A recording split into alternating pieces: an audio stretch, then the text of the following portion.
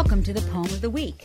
Each week, our poems are intended to help you practice the best, most current medicine by alerting you to studies that could change your practice. As usual, our host this week is National Public Radio's Dr. Michael Wilkes and Essential Evidence Senior Editor Dr. Mark Abell. Gentlemen. Hello, Mark. Hi, Mike. You've got a great poem this week. It brings me back many years ago to you and I joking on the stage somewhere about wouldn't it be great if we could come up with a pill that you could take one of and it would deal with depression and diabetes risks and coronary artery disease and cholesterol. And anyways, this poem that you've chosen is a piece of that. It's this poly pill. We know that cardiovascular disease includes sort of stroke and heart failure and peripheral artery disease. They are leading causes of morbidity and mortality. We would love to be able to take steps to prevent all of them. Some of these steps involve risk factor reduction through lifestyle changes, and others involve the taking of drugs, often multiple drugs. The things that are most amenable to lifestyle changes or treatment include smoking and weight loss and physical activity and perhaps dyslipidemia and maybe hypertension and maybe risk factors for diabetes. But now there's talk of this universal poly pill that can be given to people at risk and include combinations of medicines such as statins and antihypertensive medicines and even aspirin. The thinking is that if you can give one pill that does several of these things, it may reduce non-adherence and it also might reduce cost, although that is to be seen. Anyways, you found a poem. It comes from the New England Journal. It was published in 2022. It starts on page 967. It attempts to answer this clinical question.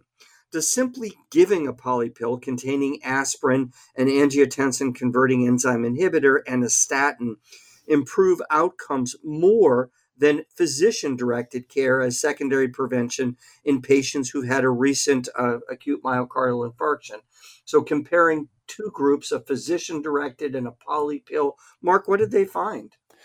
Yeah, there have been a lot of studies of poly pills, and this is probably the largest, best study to date.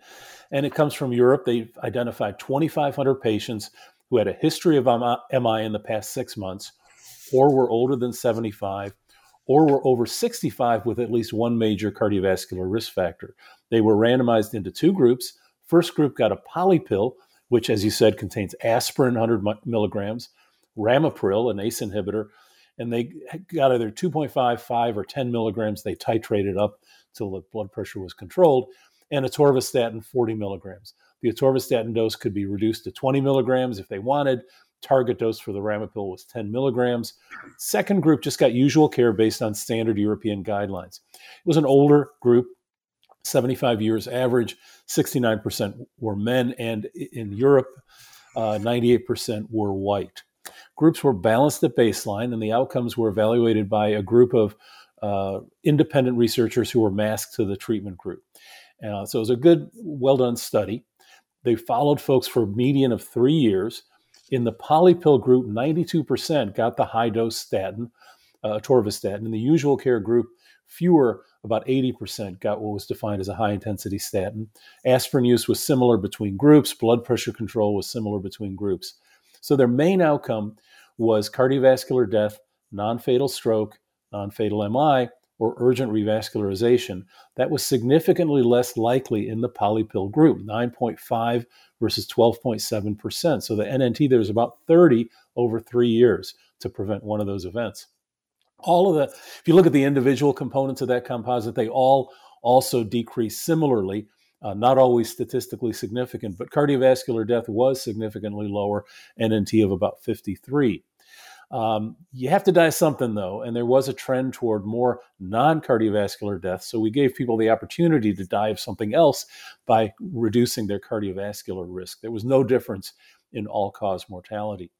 Bottom line, poly pill with aspirin, a high-intensity statin, and an ACE resulted in fewer cardiovascular events and cardiovascular deaths in a fairly high-risk group of older patients. And so, this is something we've been talking about for a long time. Why can't I write a prescription that just says poly pill? Mike, what do you think? Well, you could write that. It just wouldn't get filled. I think that a lot of these drugs are manufactured by different companies, and many of them are still on patent, right? If a particular drug company happened to hold the patent for the 3 drugs that you're talking about, they could do that. Or if you chose 3 drugs, certainly aspirin isn't on patent. Things that were off patent, you could do it. I imagine that it won't be long before somebody, some generic drug manufacturer comes out with a polypill. Yeah, I mean, there are already some combinations of, for example, a statin and a blood pressure medicine. We've talked before, aspirin for primary prevention may not be that important. This was a secondary prevention group. Right. And so, I think there may be different kinds of polypills. Certainly atorvastatin, ramipril, or lisinopril, aspirin are all generic. And so you could imagine somebody doing this. I think one of the things the authors speculate, there weren't a lot of differences if you looked at the LDL or the blood pressure between groups. But what they speculate is that the adherence was probably much better to just taking a pill a day rather than having and filling and refilling 3 different prescriptions per day. And so they think that's part of the benefit, is not so much how much of the drugs they were taking. They did get a little more high intensity statin, but that they were taking them and that it was easier to take them, and probably in the long run would be cheaper too. No, I think it's brilliant. Adherence is key. And as I mentioned in the intro, if you can keep the cost down, so it's less for one pill than it is for, 1 + 2 + 3. So you're paying for 3 separate prescriptions. That also would be a big difference, particularly for our older patients who are on Medicare.